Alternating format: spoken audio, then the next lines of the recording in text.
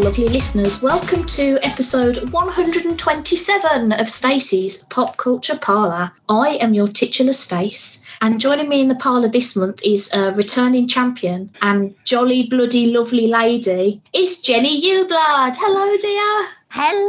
Oh, I love how you said my surname as well. Oh, good. I practiced.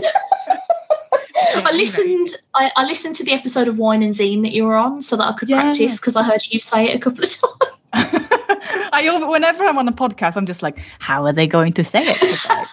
Oh, yes. Oh, well, I'm glad I didn't fuck it up too badly, because I would hate to do that. No. Good. Welcome back to the parlour. Thank you. I'm very happy to be back, just to like talk about nonsense for a little bit. Oh, good.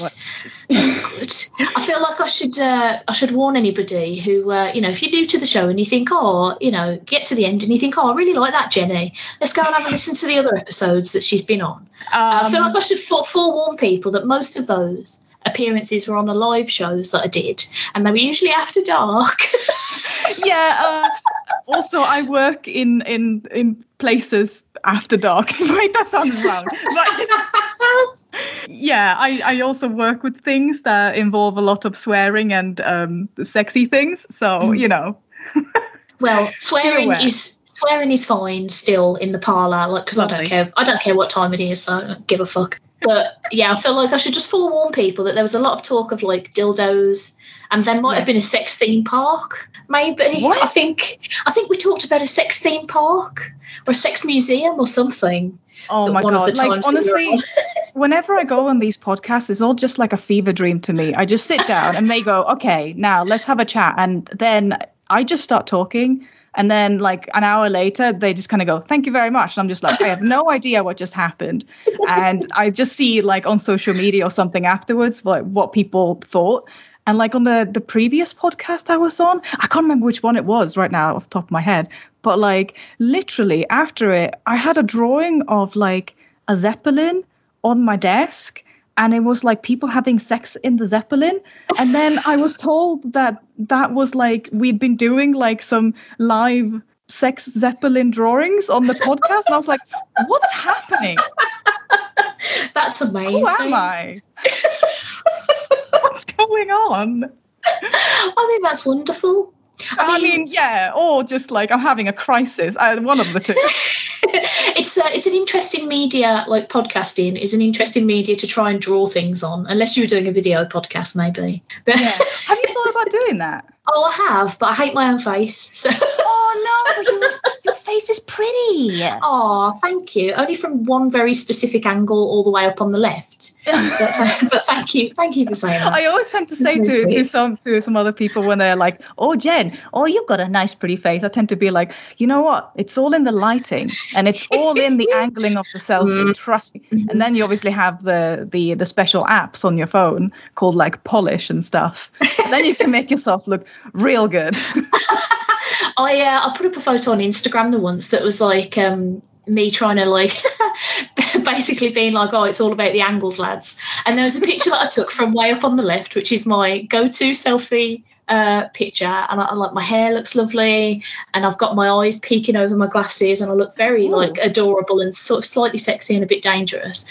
And then the next photo was taken like from below, and I'm pulling my head back, so I've got like a like 15 chins, and you can see right up my nose, and like I've got like you don't notice this from. Someone's into that. You don't notice this from many angles, but my nose actually points up slightly, and because it does that, I can't actually close my mouth all the way without quite an effort, which is a really weird thing to have to say. This is why I love wearing masks on public transport, right? Because otherwise I just sit there with my mouth hanging open, looking really gormless. No one can tell when you're wearing a mask. As well, literally, it's all I do. People think I'm out of breath, and I'm just like, no, it's just my face. I just can't breathe through my nose, and it points upwards into the sky slightly. But if you take a picture from a bottom angle, I actually genuinely look like I could be a relative of Mrs. Piggy. So I put this picture. Slope nose. That's really cute. I have. That's really cute. Thank you very much. That's a really sweet thing to say. Oh no, I don't know what to do with this compliment. I'm very British. I mean, the other reason to be wearing masks, other than the obvious one, is obviously like if you're listening to music and then you get to sort of sing along or mouth along to the lyrics, and nobody can tell what you're doing, or you can just like talk to yourself. God, that sounds wrong, but you can just talk to yourself, and no one will know because you got a mask on. You can do whatever you want with your mouth. Yeah, well, within reason. I used to have a habit of sort of mouthing along to songs anyway, and I did get a lot of weird looks on buses. So it has definitely helped. Although it doesn't help if you actually start singing out loud, which I've done on a couple of occasions without realising until people are like genuinely looking at me as if to say, "Stop that now, please no." Do you realise where you are, even? No, most of the time, no, I don't. Oh. No, I just like to sing. It's a thing that drives Rich, my hubby, absolutely insane, is that if I know the words to a song, even if I don't like it, I want to sing it because I just love singing. I'm not great at it. I'm very obnoxious when I get in a shower. It's like the opposite over here. Like my lovely husband, my man, for anyone who doesn't know, he's the one who sings at like everything. In the shower, he's singing, and like whenever he gets up in the morning, he's singing. When he's walking around the house, he's singing. He will like make up songs that's just to troll me. So he will just I can't sing them on this because they are not safe to sing, so I will not do that. Just use your imagination. But yeah, so he is the one who's got like, and he's got a really pretty voice as well. So I'm just there just trying to make noises, and I just sound horrific, and I never know the lyrics because I can only like, before I knew how to speak English, I actually like, I listened to a lot of English like music and stuff, but I obviously didn't know the words, so I only knew the sounds. So sometimes I will just make noises that I think is an English sound, but it's not. So it will just be like, if it's an old song from my childhood, probably something from like the early 90s, can't think of it right now, but like I will just be like, hey, I love you, and then they're just like, what the fuck's going on with her? Oh, that's actually the more English I learned, the more like I could slot in the words into the actual song. So, it's a learning experience, but I sound fucking awful. So that's why I don't tend to sing when anyone's around. I tried to, when I was learning Japanese, that they told us to like soak up as much Japanese as we possibly could. So I started like watching films and anime and things, and I started like listening to some Japanese bands. And the number of songs where I learnt the words but I had no fucking clue what I was saying. Like I could have been talking the most offensive shite. I don't know. Do you speak Japanese now? Not very much, no, but I still remember quite a few song lyrics. Wow. Like there was, did you ever watch Death Note? I watched a little bit, yes. Okay, so you remember the theme tune that goes, Hirogaru nani no naketa shiate kakume no chiki. I can't believe I just laughed. So like I know all of the words to that song, but I don't know what they mean. I don't know what I'm saying. It could be really bad. I could have just said like the worst thing I could possibly have thought to have said, and all my Japanese listeners are like, to everyone who speaks Japanese listening. Or enjoys singing. And just apologies to everyone. Just sorry, everybody. off to a bad start. It is all good. Hey, do you want to talk about some pop culture? Because that's ostensibly what this podcast is about.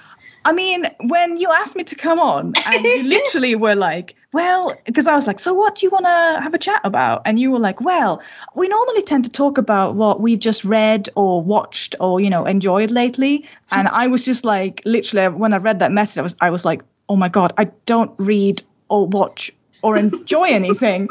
What am I going to do? So literally what happened was that I went to my husband and I was like, oh my God, I have to be on a podcast and know things. All I do normally is sit down and just draw porn. I don't know what to do with my life. And so he basically brought out his 3 favorite movies that I hadn't watched before. And we watched them over 3 days, I think it was. So I've got them in front of me. And they are oh God, how do you say this? In Bruges. Yeah. In Bruges. Yes. In Bruges, yes. And Role Models. Excellent. And Training Day. Ah, okay. So let's start with Training Day, because I haven't seen that, but I don't mind if you spoil it for me because it is very old. Yeah, so I was chatting to one of our mutual friends called Lee about this, and basically he's also not seen it, which surprised me because that man has seen everything. He's seen all of it, yeah. I don't know how he has time for life.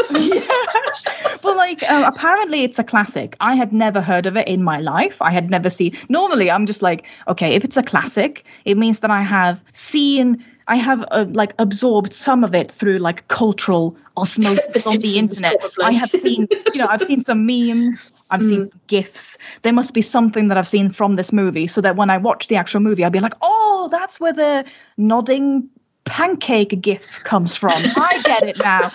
But literally, we sat down and we watched it. First of all, it's an amazing movie. I'll just get that out of the way. It's great. But we watched it and I was like, I literally have never seen this before. I'd never seen any mention of this ever anywhere. I've never seen any pictures of this anywhere. Nothing. So this was a completely new experience. And also, I mean, that doesn't take much because I don't watch movies. I haven't seen anything. Okay.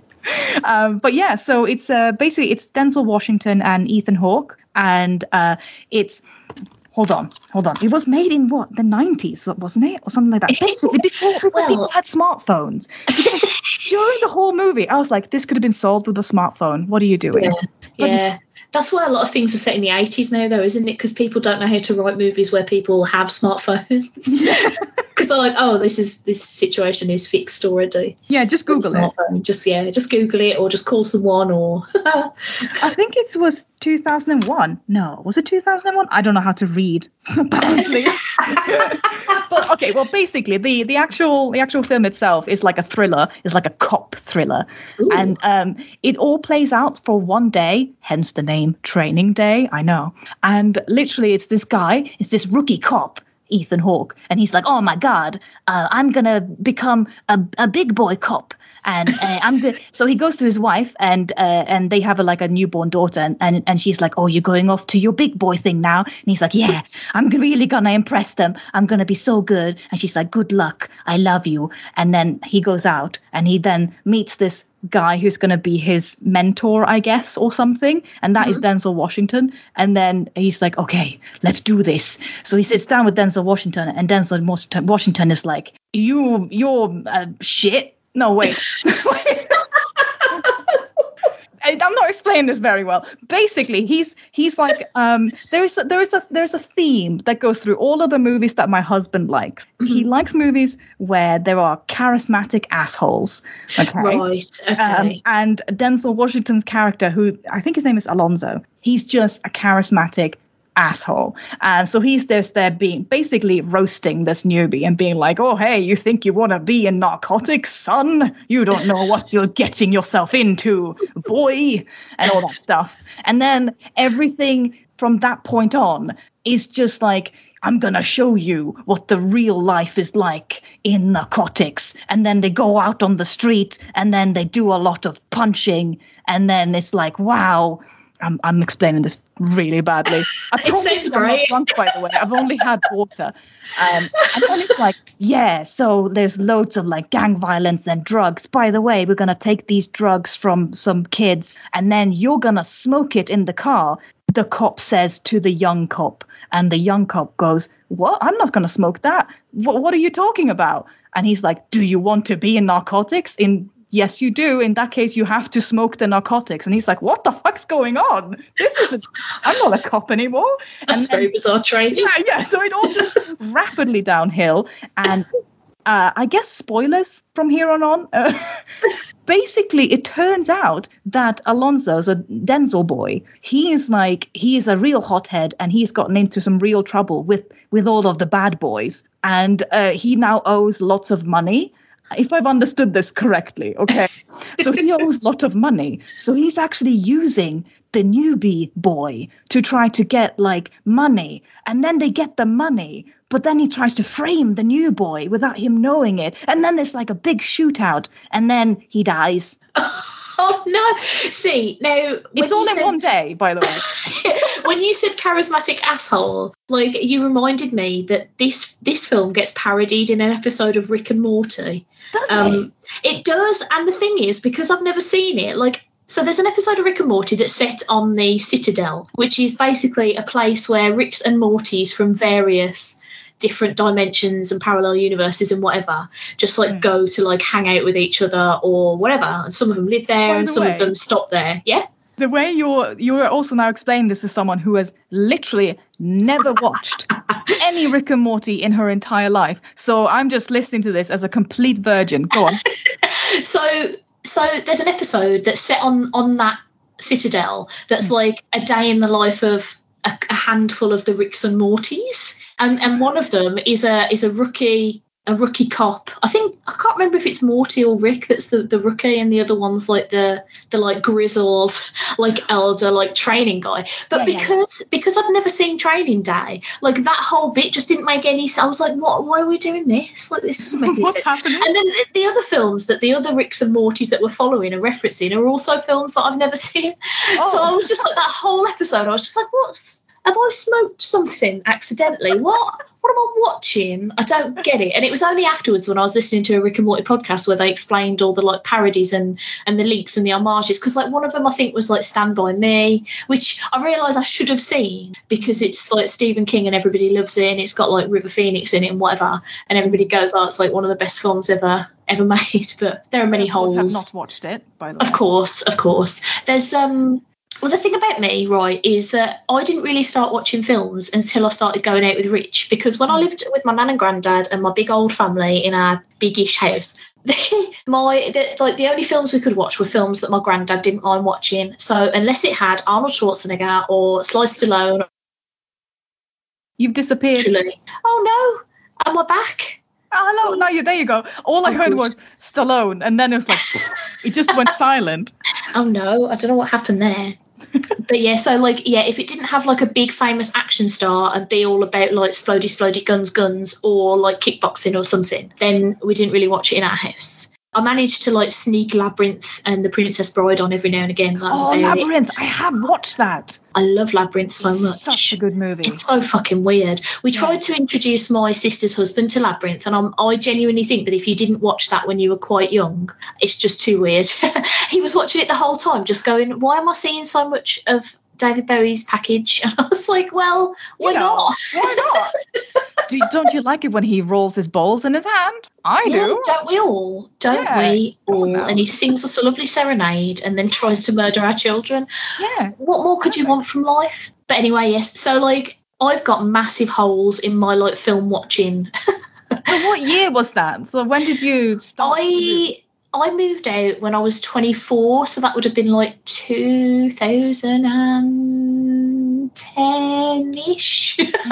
I don't know how old I actually am. What's happening? I was born in 85 and I moved out in December 2010. Oh, you're a fellow 85er. I'm also an 85er. Adorable. I'm 36 years old, by the way, so you might be around 36 then. Yeah, I'll be 37 in September then. Hey. So I'm a little Virgo baby. I don't know why I did that accent then. Little Virgo baby. So I've got like massive holes in my like cinema watching stuff. So once me and Rich started going out, he made me a list of like 50 films to watch before I turned 30. I still have only watched maybe about 15 of them. 50 films? I think it was 50. Yeah, he made me a list of like films that he thought that were either culturally important or that he particularly liked. Oh, okay. Wait, culturally important. So it's like, it's going to be that one with the rosebud or the one with the razor heads? Yeah, things like that. But then there was also ones that like he just liked and wanted me to see, like Grosse Pointe Blank, which is one of the ones that I have now seen, and it is very good. But I can't remember if Training Day was on that list or not. But like... Yeah, it does mean that, like, when things get referenced in other stuff, like, I just don't understand. Like, there's so much Simpsons stuff that I've seen that's, like, soaked into my brain. And then I'll watch a film and be like, oh, that's what that's from. Yeah. Like, all the time that happens to me. I was like, oh, that was a joke. Oh, I get it now. like with me, it was kind of like the reverse. So when I was back in Sweden as a kid, we had like, you know, Cartoon Network and all that stuff, and we also had, you know, a telly, and we used to watch movies, you know, on VHS and things. And I used to be able to borrow movies from my friends. So like, and also went over to my other friends and watched movies at their house and stuff, so I could watch movies that were for older people, but like horror movies, not smut, by the way, horror movies and stuff that like that I couldn't watch at home. So like I actually, when I was a kid, I think I did watch quite a bit of stuff. And also like then when I became like a teenager, I had a massive crush on Jet Li. Like that's understandable. I like massive stan. Like to the point where I had Lethal Weapon. I actually got to borrow the VHS of Lethal Weapon 4. And there is a scene on the rooftop where there's like, I think there's like a dove cages or something on the rooftop. And Jet Li is up there being all hot and stuff and evil. And then like I think he's about to strangle an informant or something. And literally that scene, I rewound that scene and watched it again so many times that I broke the VHS tape that belonged to my friend. They didn't know. And I don't know if they know. We don't talk anymore. Anyway, so like you don't talk anymore because of that incident. So I just basically put it back in the case and then gave it back. And I didn't tell them that I broke it at that spot. But what I'm trying to say is that I was very, very into that. And I used to like watch a lot of other like just like kung fu movies and stuff like that, and just really enjoyed that sort of thing, and loved, like, my absolute favorite movie ever is Fifth Element. Like, love that movie. It's just delicious. So, you know, I actually did watch quite a bit. Then I moved to the UK when I was 19. So I don't know maths or dates, but I think it was in like 2000 and something. I don't know. I'm a 1985 kid, so you know, someone do the maths. So yeah, I moved over, and then I think we only watched like a few movies while I was here, and then I just stopped completely because I got completely like wrapped up in work and stuff and being a complete workaholic. So yeah, so like that means that from like 2000-ish, I guess, I haven't like seen anything, and I haven't seen like any. I mean, don't evict me from like the Geek Club, but like I haven't seen any of like the Marvel-y movies or anything. So when people ask me on stream, because I live stream on Twitch, when people are just like, "Oh, you're a comic book artist. Have you seen the newest, I don't know, Spider-Man or the newest Star-Red Wars or, you know, all of those?" And I'm just like, no. And they're just like, "What? Get out." So yeah, that's kind of where I'm at. Like I just haven't seen anything, and it's only now when you told me to come on to a podcast that I'm just like, "Oh fuck, I best be a watch person something now." But to be fair, you know, the 3 movies I haven't seen Training Day, but the other 2 I very much like. So I'm very intrigued to hear what you thought of In Bruges, because that is the kind of film that like I absolutely adore, but I don't know who to recommend it to because it's so like specifically what it is. It's so specific. Okay, so the thing about In Bruges is like, again, it is charismatic assholes. So like they are so, the entire movie is so inappropriate. Like there is like sexism and racism and they're like so many horrible. There's all of the isms. They are foul mouthed. They're all terrible people. There is like that. What was it they said? I can't believe I'm this in an Irish accent, which I'm not going to attempt. They're like, "I can't believe I'm having coke with 2 manky prostitutes and a racist dwarf." God. 2 manky hookers and a racist dwarf. Two manky hookers and a racist dwarf. And I was just like, whoa, okay, we're in it. Yeah. We're in it now. But yeah, I definitely would say that if someone would enjoy very British/Irish humor, and they're into people saying, you know, the C word, a lot. And just dark like black comedy, then they will love this. And also there's just the fact that they are terrible people, but the way they've been written and the way that the actors act, I guess, it just works. Like it doesn't come across as offensive. It's just like, it's funny, and you have to be really, really good to be able to have that kind of material and make it funny. So yeah, I think that anyone who likes that kind of stuff will be very much enjoying like In Bruges. I introduced my mom to In Bruges a couple of years ago. Oh no, what did you think? Oh, it was amazing. So my mom she loves films, but like she's a very busy lady. She looks after my sister's kids while they're at work, and then she's also got like an evening job, so she's like super busy. So every now and again when she's got like a day off, I'll be like, right, come to my house, cook her something nice, movie marathon. And the one year Rich wasn't in. I think he'd gone to a stag do or something. So I was like, right, come over early. We'll get like 6 films in and we'll do some cooking and it'd be great. So, I showed her like Inside Out, which is like an adorable Pixar movie about feelings, which was nice. Oh, is that the one where they've got like little people inside the brain and they go, I am sad or happy or something? Yeah. Is it good? It made me seriously cry because... Okay, here's the thing. The trailer for Inside Out, just diverting from In Bruges briefly, the trailer for Inside Out made it look like a very fun romp in the brain of a child. Yeah. But actually it's quite very specifically about like trying to live with depression. What?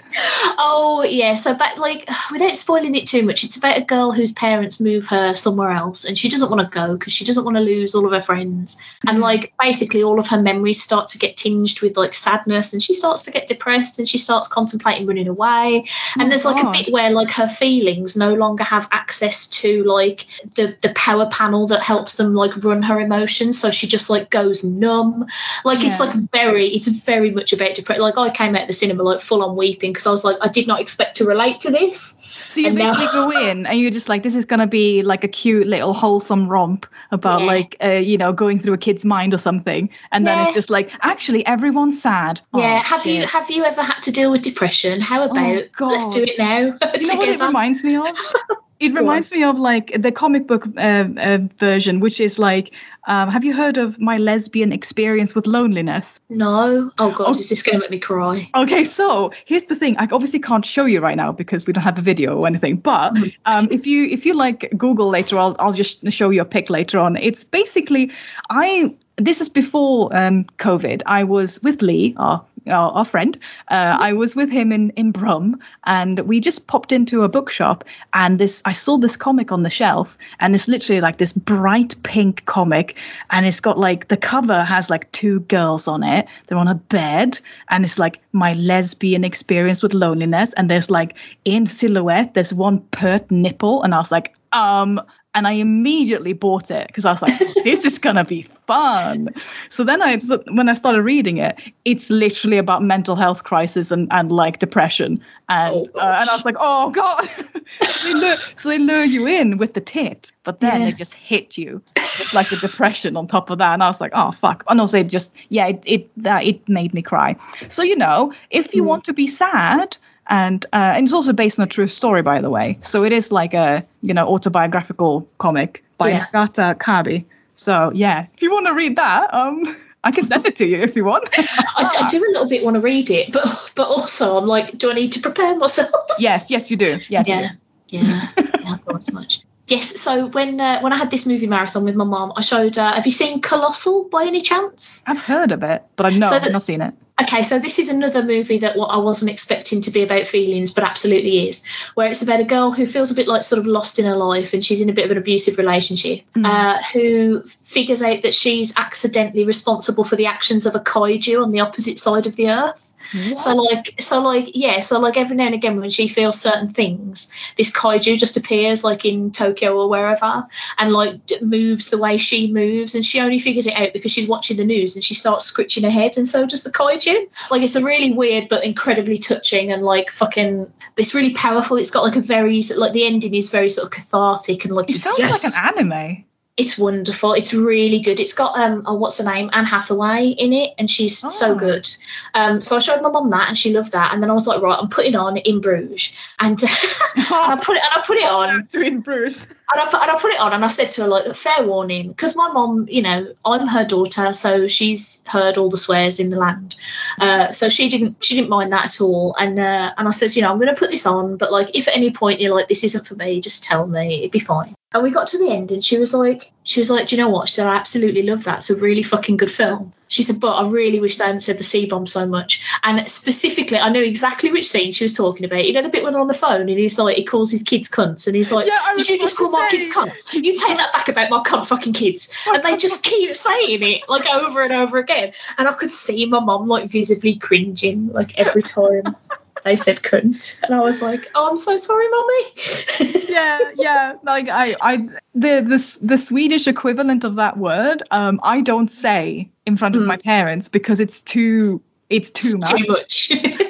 But yeah, so yeah, for anyone who hasn't watched that movie and they want to watch it, just be aware it is hilarious, and it is now one of my favorite movies because I haven't even talked about like the characters or anything, just the fact that they are vile and they swear a lot, but like they're like played by what's his name, Colin Farrell. Yes. Yeah. Like, and he does such a good job. Like, the actual plot is that they're like hitmen, and they have been put up in. They are from Ireland somewhere, I guess. somewhere. I'm sorry. And then they did a job somewhere, and they had to then be shipped off to Bruges to kind of hide for a little bit because basically Colin's his whatever his name was, it was his first job and he fucked up, and they're kind of in hiding, and he's having like a proper sort of meltdown over this job because it turns out, again spoilers, that he actually killed a kid by mistake as when he was doing this hit. And just him dealing with those emotions as well is like, he acts it like so well, so you really feel it. And then you have all of these scenes where they snort cocaine, you know, and just like, what?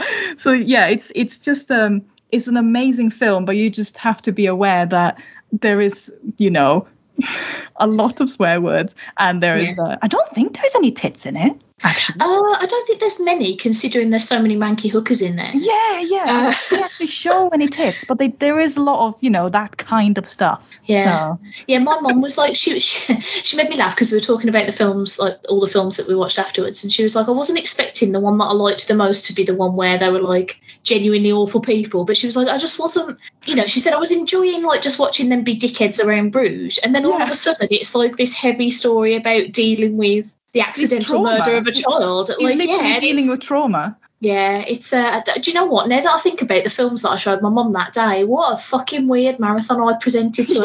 Because the other film that I showed her that day was, have you ever seen Your Name? No. So this is an anime movie that is like, I'm not going to spoil this because I genuinely think you need to watch it because it's fucking phenomenal. Okay. Your Name.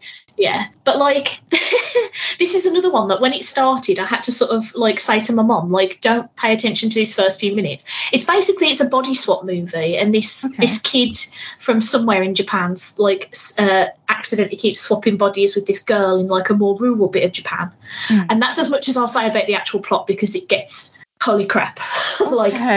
But the film starts, and I was like, Mom, please just ignore these first few minutes with the guy waking up in the girl's body for the first time and being like, I've got tits, and like having a good feel. Like, where did these come? Are these mine? These are mine. I'm going to play with them. I'm definitely going to play with them. And I was like, I'd forgotten that this is how this movie started because it goes to such a different place. Like, it starts off so like silly and cheeky, and then it becomes like that's this. How they want to pull in certain viewers, and then they're just going to smack them over the head with the feelings after that. They're just like, come on, we're just going to talk about feeling tits, don't worry about it.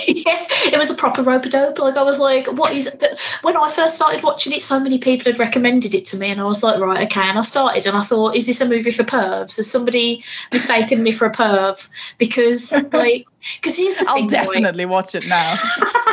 Well, the thing is, right, I've got nothing against pervs, and I've got nothing against porn, and I've got nothing against like any of that sort of stuff, but being a sex-averse asexual lady, I can do without it in in most of my films. If I'm honest, like I'm not like a prude. I'm not going to like turn red and look away, but I'm just like, oh, this I again. do. Like, I don't enjoy it. I'm like, oh, okay, we're doing that, aren't we? Like, you know, call me when the sexy bit's over. I literally, I just kind of like blush and hide behind the pillow, and people just like, what are you doing? You just you draw boobies for a living. Yeah, like. But like whenever they talk about like when I used to go outside and like hang out with people back in the day, like when they were talking about like smutty things, and I would just like start blushing and just like, you know, not say anything, and they're just like, what are you doing, Jen? Like, this is your wheelhouse. But yeah, it's just one of those things where it's just like, oh no, they're actually doing it. Oh, see, it's like, for me, it's like I'm so far removed from it that I don't get embarrassed by it at all. Like, I've got a really fucking lewd sense of humour.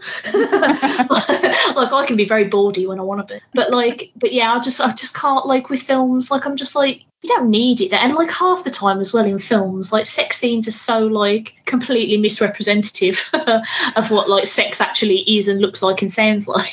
I feel like they tend to use it, they tend to just kind of put it in there as like either as filler or as kind of trying to have some character development through it. But you're just like, this is not really doing anything. It's not helping me. If anything, like, because obviously, like, I don't particularly find it arousing, but like, surely, if anything, all you're doing is potentially arousing a few people, only to then just carry on with the movie. like there's no more to this. Like, now we're just going to move on to the next scene where we're having dinner with grandma or whatever, and you're like, excuse me, we were just naked, and I need to deal with this. Oh wait, I have a pop culture reference for this. I can't believe it. Okay. So I watched a movie once. It was called Deadpool. I love Deadpool. And he did some sex stuff in that. He got pegged by his girlfriend. He really did. There you go. And that's a point where like you literally, there's like a part of like character development in a good way, because it's funny, and you're also showing like their relationship and just, you know, how quirky he is because he likes getting pegged. Yeah, well, this is the thing. Like, I've got no problem with stuff when it makes sense to either the character or the plot. Like, if you need to know that sex is happening for some reason, I mean, there's loads of ways you can allude to sex without actually showing people doing the naughty. But like, yeah, I don't know. I think it's like intensely weird when you're watching like a movie like, I don't know, Willow with your grandma. I don't think Willow has a sex scene, but like, imagine if it did. Like, you're just watching Willow with your nan and your granddad, which is something I did quite a lot when I was younger, and also Val Kilmer in that movie is a beautiful, beautiful man. But like, imagine if just halfway through that, like, people just started fucking. It's like, but look, this is what I'm thinking though. Like with a lot of British people, like I can't remember what it's called right now, but there's like a show on like Channel 4 where they get naked.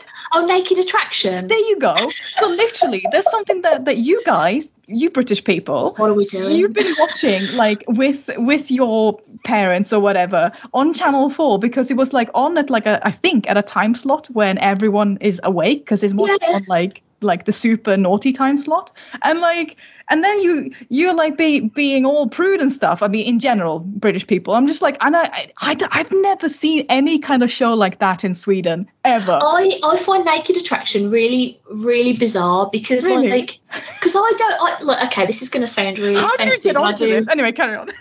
I do apologise to anybody listening with any particular bits of genitalia, but personally, I think willies are really fucking funny. Like, I don't find them even a little bit like I say, I'm asexual anyway, so I don't really find anything like attractive in that sense.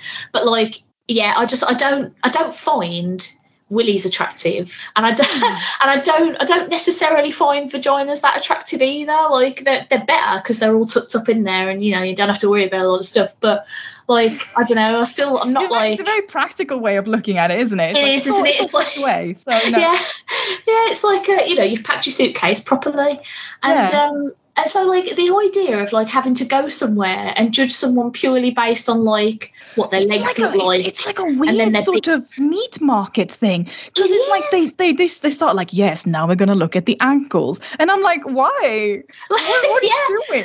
It's like we're living in the past when people showed a tiny bit of shoulder and everybody was like, oh my god, what a slut, she's got a shoulder out, and like people lost their mind. What I do find interesting about Naked Attraction, though, I've only ever seen like I think 2 episodes, and I was watching them at other people's houses. I've watched many episodes. Anyway, carry on. Well, what I find quite interesting is how like kind of inclusive it is. Because I was expecting it for people to be turning up and being like, her legs are too hairy, he's too fat, look at that paunchy back. Do you know what I mean? I thought it was going to be disgususting, but actually people were just genuinely quite like, yeah, I'm enjoying this. And they've had disabled people on, and they were like, I couldn't believe it. I knew somebody who wanted to go on it, and I was like, you work in the NHS, I would advise against it.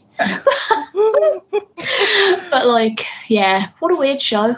Yeah. How did we get here? I mean, the final point about that, by the way, that I can't remember her name, but the lady who presents it, I believe she also says in the beginning that she's bisexual herself. Yeah.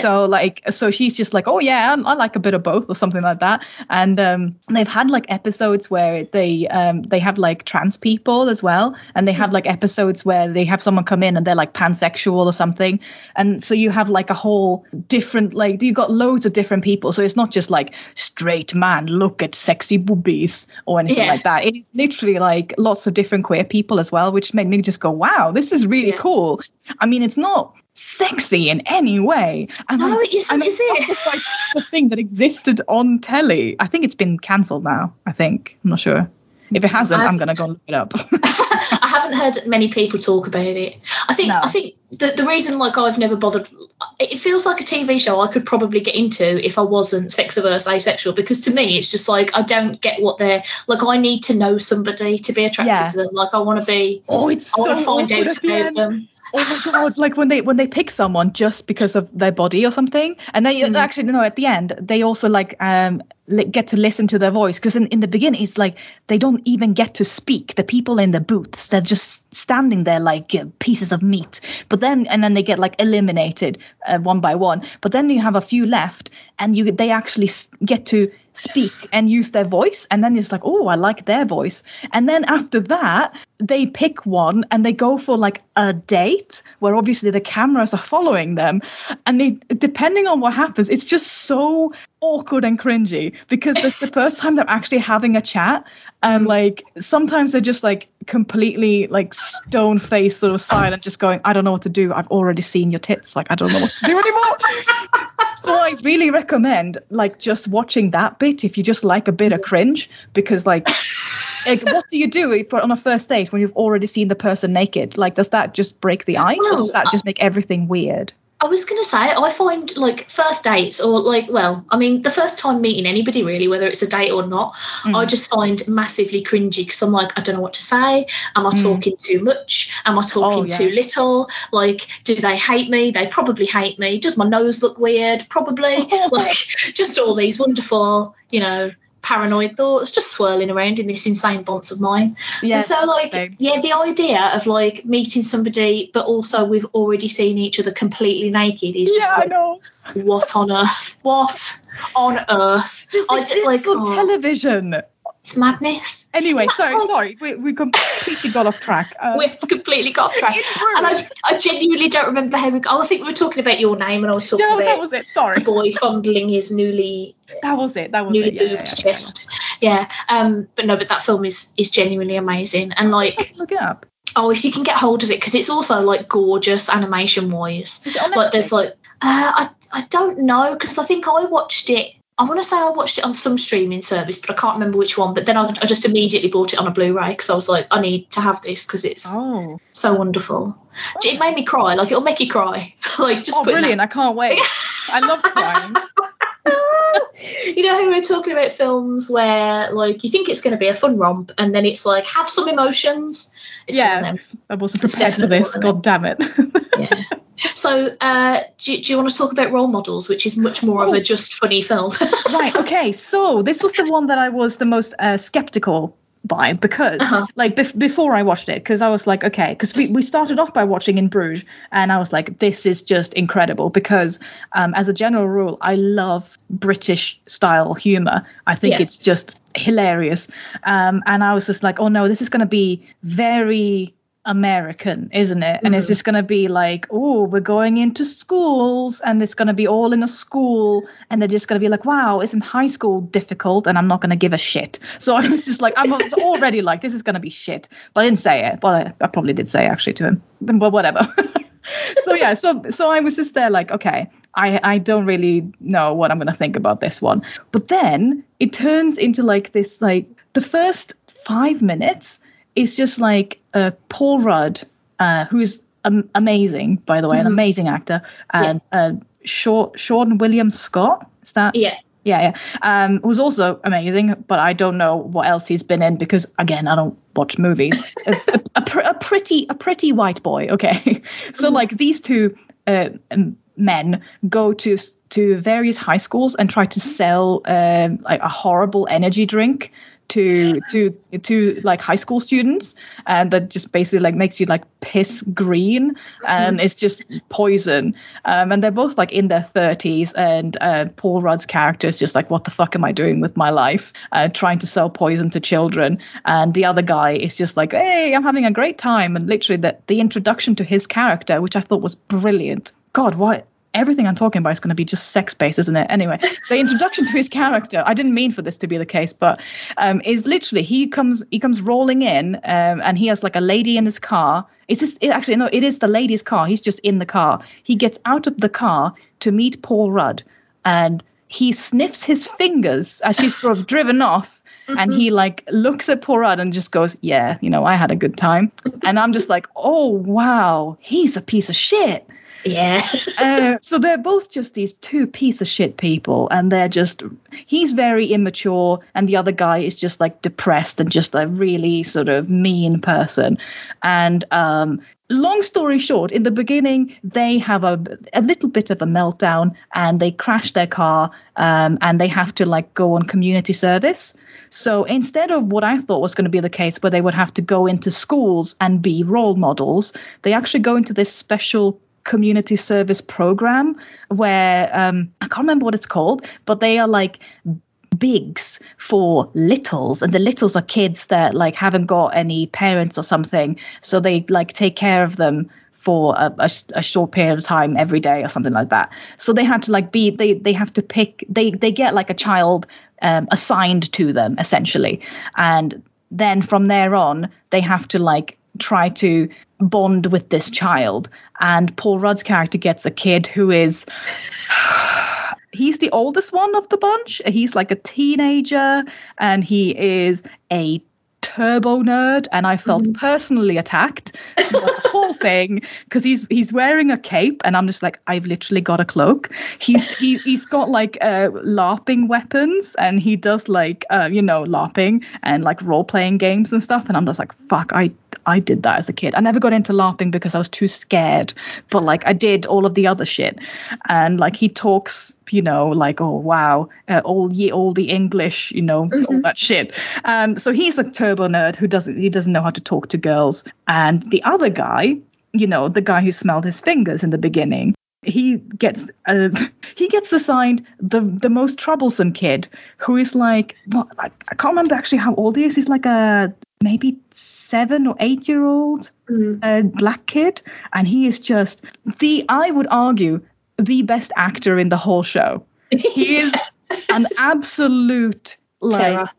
An absolute terror. He is a little shit, but he's also really funny. So they throughout the movie, they basically, you know how this kind of story goes. They are both assholes, and then they slowly kind of actually start bonding with the kids, and it turns into like, wow, I'm actually feeling feelings now and all that stuff. But it's a really funny movie, but at the same time, you're just like, I'm literally watching two assholes yet again being charismatic. There's just something about all of the movies I've been recommended by my husband that it's all about complete dickheads. So yeah, I think that it was great, but like I just felt personally attacked by it the whole time. Yeah, the role models for me, because I remember going to see this at the cinema with Rich and our friend Steph, and me and Steph lost our absolute minds when so Paul Rudd's character's like girlfriend broke up with him at the start of the movie because he hasn't got his life together and all this sort of stuff, and because he's like one of these like pedantic arseholes that gets mad at having to say venti instead of large, you know. Oh yeah, he's a prick to service workers, so you know what kind of guy he is. Proper dickhead. Yeah. And there's a bit where he's like leaving a message for his girlfriend or phoning her or something, like his ex, and he's trying to get her back and whatever, and the kid starts like giggling to himself and he's like, tell her you miss her whispering eye or something. And he says it on the phone, and then as soon as he hangs up, the kid just like cracks up laughing. He's like, it means vagina. And like me and Steph lost our minds in the cinema because I was like, that kid. So it's, for those who haven't seen it, it's Christopher Mintz-Plasse, who goes on to be like the arsehole in Kick-Ass. Is he? Yeah, like he's such a weird actor because he still looks like a child as well. Like he was in Promising Young Woman, was it last year or the year before, whenever that came out, and he still looks very, very young. But like in this movie, he just looks so pleased with himself at getting an adult to say whispering eye to another adult. Like he's such a nerd. Oh my God. He really is. But like I was saying to Rich when we came out of the cinema, because he was like, he's such a nerd, it's almost unbelievable. And I was like, the thing is though, Rich, I was very much like that as a child, except I didn't laugh because I was scared of improv. I can't do improv. I can't act off the top of my head. Like, give me a script, I'd happily learn it and do some acting for you.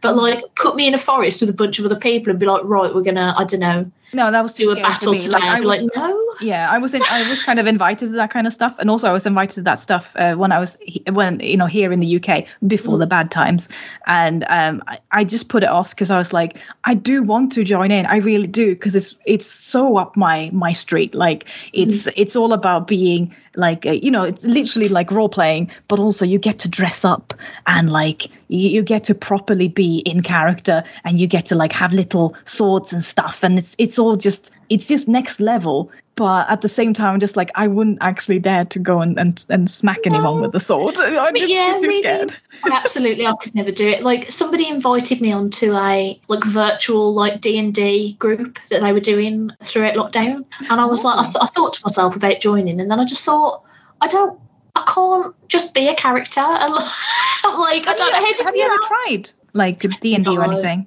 No, so gaming wise, I do play like a lot of board games and card games and things, and we have like in the before times we used to have fairly frequent like game nights and stuff. But anything that requires any sort of level of like, so I'm not very good at strategizing, and I'm also not very good at like bluffing and stuff. Oh, so like any games where you have to be a character and try and like fool other people. So like one game that I do like. Have you ever played One Night Ultimate Werewolf? No. So that is a game where the essence of it is that you, depending on how many people are in your group, some of the people are assigned the character of villager, some are assigned werewolf, some are different villagers, like some of them will be like, say, the mayor, one of them will be like the town drunk, and all that sort of thing. And basically nobody knows who anybody else is.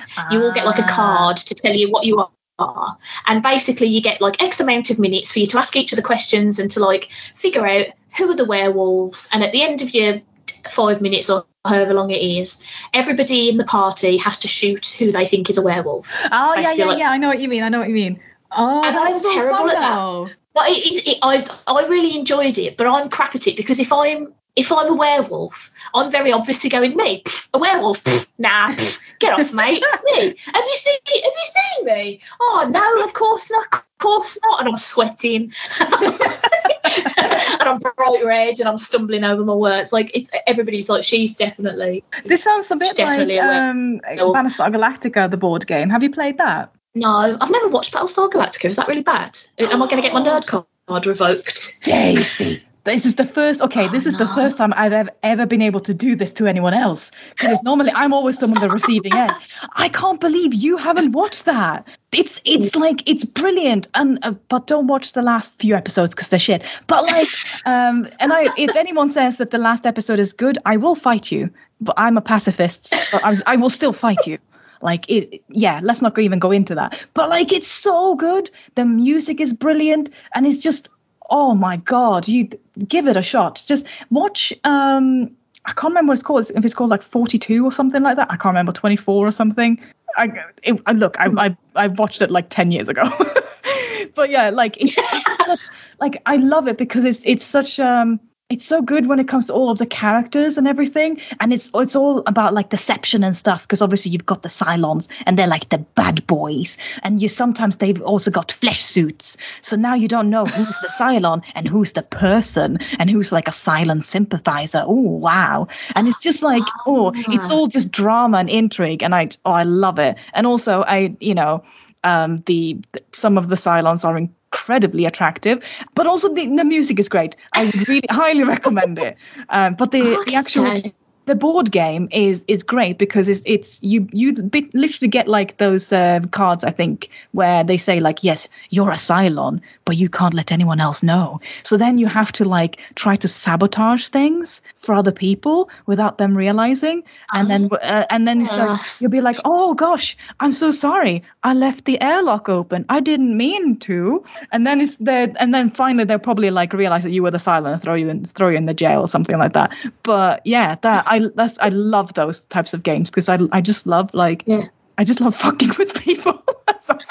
You love a bit of deception. I would recommend One Night Ultimate Werewolf. There, the character that I find the most interesting in that is if you get the character of the town drunk. So the point of the town drunk is he wants to die. So when you're the drunk, you have to try to convince people you're a werewolf, but without actually out and out going, oh, I'm the werewolf. Obviously, nobody would believe you, or they'd know you were the drunk straight away. So basically you have to do things like sow seeds of doubt about other people, so then the people go, oh, actually she's really like throwing shade on like all these other people to try and maybe she's the werewolf.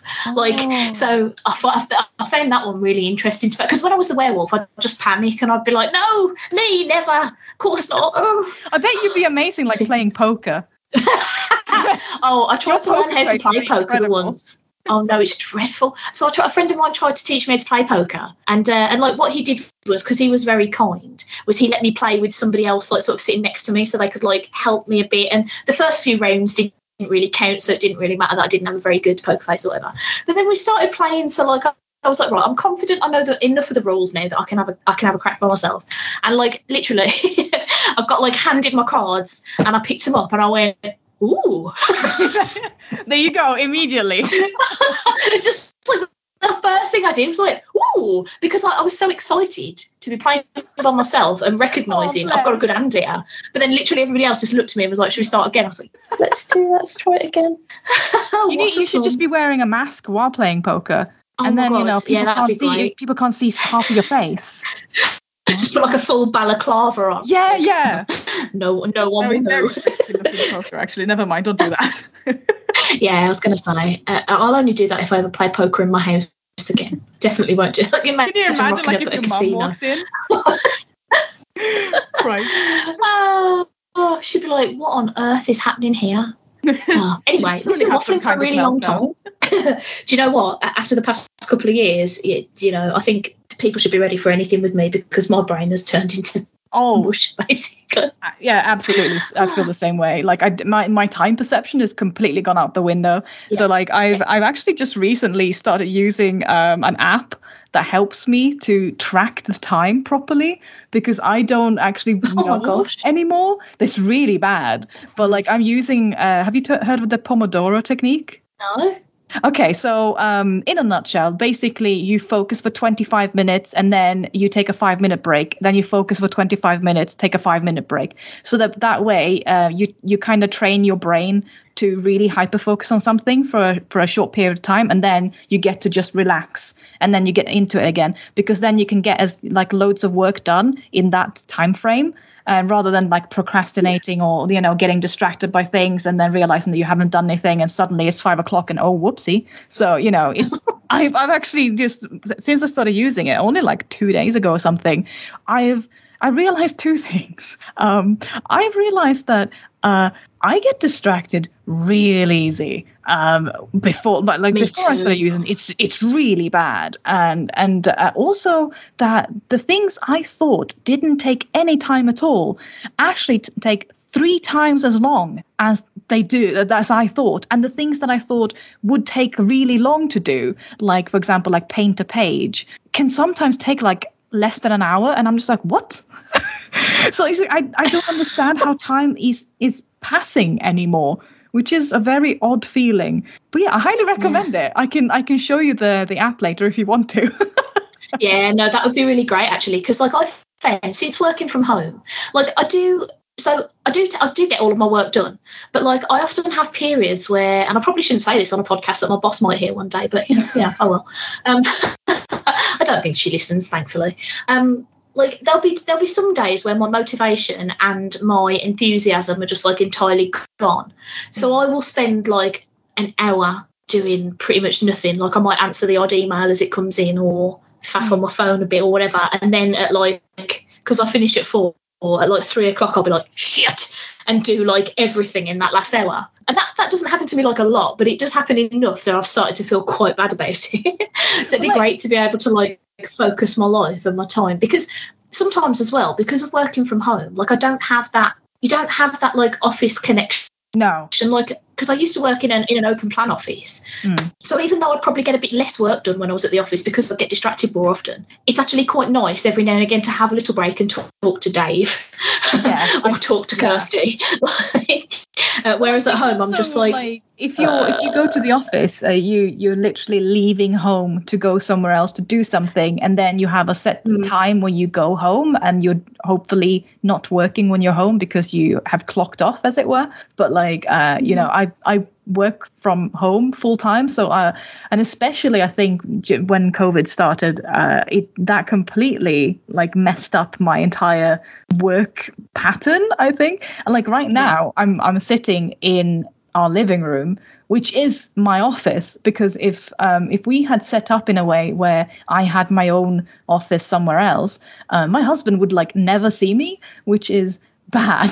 So like I just literally have like the living room also double up as a workspace, which is probably not very healthy, but here we are. Well, this is the thing. I mean, mine and Richie's house is very, very small, and we decided, because we both work from home now, so we decided that Rich would have the spare room and I would work in the kitchen, because I thought that'll be fine. It's got a good table, you know, whatever. And we both got ourselves like, you know, good off chairs so that we weren't sitting on like shitty, you know, wooden kitchen table chairs for like 7 hours straight or whatever. But like now I like actively hate my kitchen.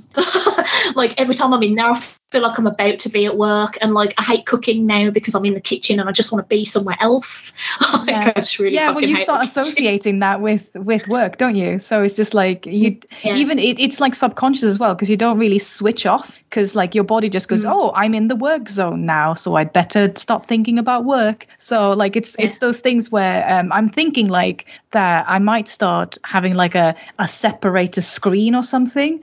So that in the future, like we've moved into this house only a few months ago, so it's still pretty new, but I'm thinking of having some kind of screen thing, you know, those like big paper screens that you can get, foldable things. I was thinking of getting like a couple of those maybe, and then just like when I'm not at work, which, you know, sometimes that happens, I can actually like I can sort of screen off my work area. It's like, you're not allowed here, it's a crime scene, you're not allowed to come in here, just like chill out. So like that's kind of where I'm thinking about doing things now, because it's not healthy, is it? Especially when when you're not going outside. So like, I mean, I don't know how my episodes lately just end up with lots of like life advice for people 2 years into a pandemic, but you know what, I'm not going to argue with it at all, because genuinely I think if anybody listened to this episode, if the only thing you took away from this is like learning to manage your time at home in a pandemic, thank God for that. Because also like, watch some movies where they say the C word a lot. Do that'll cheer you up. It'll definitely cheer you up. Like, because here's the thing, a lot of I have been into the office every now and again, because like I work for a charity, so I have to go in every now and again just to see if there's been any like checks that need banking or whatever. And so like the couple of times I have been in the office, oh my God, the number of people that come up and be like, oh God, working from home, all right for some, and I'm like, it isn't, mate, it's shit. Like, in the sense of not having to commute, it's better. In almost every other sense, it's way worse. I don't see other people. And I talk to it, like, if I talk to anyone, it's on Teams, and it's like, hello, yes, you're on mute. Like, you know, it's just, it's a disaster, man. Like, if the perfect thing for me would be if I could work in an office that was like a 5-minute walk from my house, because then I could be somewhere else, but I wouldn't have to get a bus with dirty people. dirty people on the buses. Anyway, we've been waffling for a really long time, and I really want to get to the only segment this show actually has, because I think we've both got some very good. Yeah, I think we've both got some very good choices this time, so I'm excited. Jenny, do you want to tell everybody what song you'll be recommending for them to have a listen to? Oh, please, if you do anything, please go and just go into YouTube or whatever and just type in Eskimo Callboy, We Got the Moves. Okay, so this is a band that it's a German metalcore band, and I had no idea that they existed. They are super popular. They've got like several million views per video now, but like they are very unique, shall we say. And I was on my live stream. I was on my live stream the other day because basically I stream on Twitch 4 times a week. So I basically have like a virtual office with other people. Essentially, I get to talk to others while they're also working from home. It's a nice little thing we got going on. But yeah, I was on there, and one person in the chat was like, Jen, have you heard of Eskimo Callboy? And I was like, no, what are you talking about? That sounds weird, and I'm not sure if that's inappropriate. What's going on? So they were like, I'm gonna drop a little link for you to something to their song Pump It, and it looks like it was made for you. And I was just like, okay. So the stream ended, and I was like, you know what? I'm not going to click on this, but I'll just go and have a look, like at the screenshot, because I was like, I'm busy. I've got other shit to do. So I went and I looked at just like the little screenshot you see on the YouTube page of the Pump It song, and literally, it's this German man in like full 80s, mullet, and he's got the 80s workout gear on. He's got a tash, and you've got all of the very sort of gay looking colors behind him. And I'm like, okay. So I click on that, and what happens is like you get 3 minutes, I think it is, or something, of the most hard going, fantastic metalcore music ever. And after that, I just started binging all of their music, which led me to We Got the Moves, which is now my favorite actual song of theirs, because it's just one of those songs where if I had the time and the skills, I would definitely be making like a version to that song, of like a music video of my life to that song. Because it's like a day as a comic book artist, but to that song, because it's just absolutely, it's such a bop. It's so good, and it goes really, really hard. So like you start off and you're just like, oh, this is nice. This is a bit weird. Also, by the way, warning: if you actually go and look at it on YouTube, literally the first 5 seconds of the song, you get to see a not a plush dick, but a plastic penis. So just be aware of that. That's like the first 5 seconds is just a plastic penis right there. And I was just like, okay, I'm in. Do you know what sold me? It was the tiny hands that they're wearing on the ends of their fingers with tiny microphones in. I know. And I was like, this is the best thing I've ever seen in my life. This is so good. I know, I love this. When you sent this to me earlier, I was like, oh, what's Jenny getting me into? And then I popped it on. I mean, Pump It.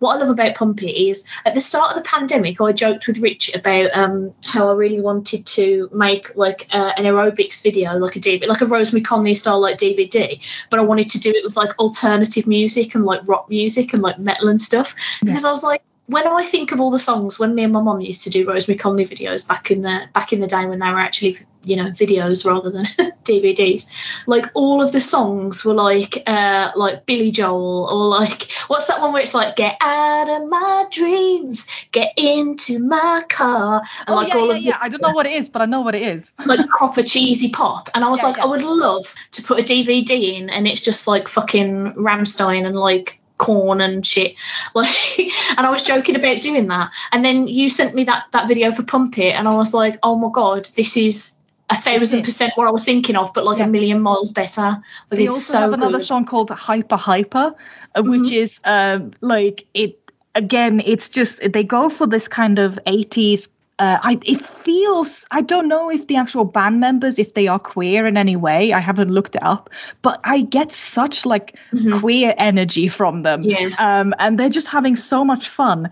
And it's just like all of the actual, if you look at the Pump It music video, they're literally doing all of these aerobic exercises and all these like things while they're doing the actual like singing and stuff. And I've been watching, because I've been binging this a lot, okay? I've been watching like behind the scenes and stuff when they are making that music video, and it's just intense because they have to learn to do all of these choreographed. How do you say it? Choreographed. Choreographed. There you go. Choreographed moves. My God. Even I wasn't very confident in that. It's the word. Yeah, they have to like learn to do all of these dance moves and also like do the singing, and it's just it's so impressive on a completely like new level, and you can tell that they're having fun. And they tried to get into Eurovision with that song. They didn't make it, which made me so angry because, you know, Lordi from Finland got it, and, you know, they won, didn't they? Because, like, they were metal and they were all like, yeah. And literally, I'm just telling you that if they got in, if Eskimo Callboy had gotten in with Pump It, I think they would have won it. No joke. Yeah. Like, did you recently see, now I can't remember what country it was, which is really bad, but there was like, you know how every country has like X amount of songs and like only one gets through kind of thing. There's this one country where the song is about like being, it's essentially about like taking care of the world and like eating less meat and stuff, but the first line of it is, I don't eat meat, I eat veggies and pussy. And like I'm gonna have to find a link to it for you and send it to you, because it is one of the best songs I've ever heard, and if that gets through to this year's Eurovision, I'm fucking voting for it. I don't even care what else comes up. Like, imagine getting onto the Eurovision stage and just shouting that you don't eat meat, but you do eat puss. Like, good Lord. I would love that so much. Why didn't you send that to me, Stacey? I will. I'll find it and I've made a note to myself. I've written down veggies and pussy. Right. Thank you. You're going to get off this call. You're going to forget everything. You're just going to look down and be like, what the fuck just happened? Why does it say veggies and pussy in my notes? That's not the song I was going to recommend everybody. The song I chose is vaguely more sensible. So I picked a track called White Whale, which is the first single by a band called Shadow Academy, which is a name I really hate. I don't know why. I don't know why. I think it's a terrible name for a band. It made me think of like that Umbrella Academy. So yeah, me too. Is this going to be like a comic book thing? But the animation was so lovely. The music was really good as well. But I love the animation. So their music video was animated by a guy called Simon Mako, he's like a brilliant animator in his own right anyway, but he's done a few music videos for one of my favourite bands, Ninja Sex Party. Yes. And so the singer in Shadow Academy is actually Dan from Ninja Sex Party. Game Grumps, Dan. Yeah, Dan Avidan, that's the one. So what this was is basically him and Jim Roach, the producer who works on all the Ninja Sex Party albums, like basically spend so much time together like producing all their tracks, that they realised that they both have like a massive love for like classic literature and like 70s like prog rock and stuff. And so they decided to start writing music sort of based on both of those things. So this first track is like based on Moby Dick, and it just it's rad, man. Yeah, it's amazing. Yeah, people should just go and look at listen to it and watch the animation. It's just wow, like it's really, really good. It's so good. Like I could watch Simon Mako stuff like all the time. I think he's wonderful. And the song itself, like, it's funny because it came out a few weeks ago, and me and Rich only listened to it for the first time like last week, because in our head we heard Shadow Academy and we thought it was going to be like sad emo folky bollocks, and we were like, oh. Who can be asked with that? And then the other day, Rich was like, look, we've got nothing else to do. Let's just put the video on and at least, you know, bask in the glory that is Simon Mako's animation. And I was like, yeah, all right, let's do that. And then he put it on and the song fucking goes, man. And I was like, oh, this is really good. Like, whilst we were watching the video, I was like, I'm just going to go onto Spotify and just add this to my list of songs from 2022 that are rad. So yeah, go and listen to both of those songs. Yeah. I've got a playlist going on Spotify of all the songs that me and my guests have picked. So these will be on there for people to. Oh, you're putting We Got the Moves on there? Absolutely. Oh, yes. hell yeah. Everybody's going to be grooving the shit out of that after this episode. It's so good. Jenny, it's been such a delight talking to you. Do you want to tell everybody a little bit about your work and where they can find it before we do a little skadoosh? Oh, yes. Well, first of all, thank you so much for having me on stage. It's been nice. It's been lovely, and I can't believe that we haven't properly had a chat for a long time. Bloody COVID. Yeah. Good Lord. Thank you. But yeah, if people want to find out more about me and my stuff, you can literally just go onto my website, which is my name. So it's jennyjulblad.com. And that has all of my comics and all of my stuff on it and all of my links. But I'm also on Twitch. 4 times a week, which I think I mentioned at least twice so far, because it's kind of turned into a big thing for me now, recently. But yeah, I'm on there, so I do literally live drawing, and I just do anything that's safe for Twitch, because Twitch obviously has a policy that you can't show anything nude or anything, so I don't actually show a lot of my work on there, but the stuff that I can show, I paint on there, and we sketch, and we do sketch requests and stuff. So if people enjoy watching someone do traditional art live while she's having a chat with people, then you're more than welcome to come and join us. We have a lovely little community there now, and it's growing quite a bit, which is terrifying. But yeah, so that's really nice. And I've just finished my second horror comic, which is called Promenade, which is about things I have legitimately seen when I have been out in the woods with my lovely little dog.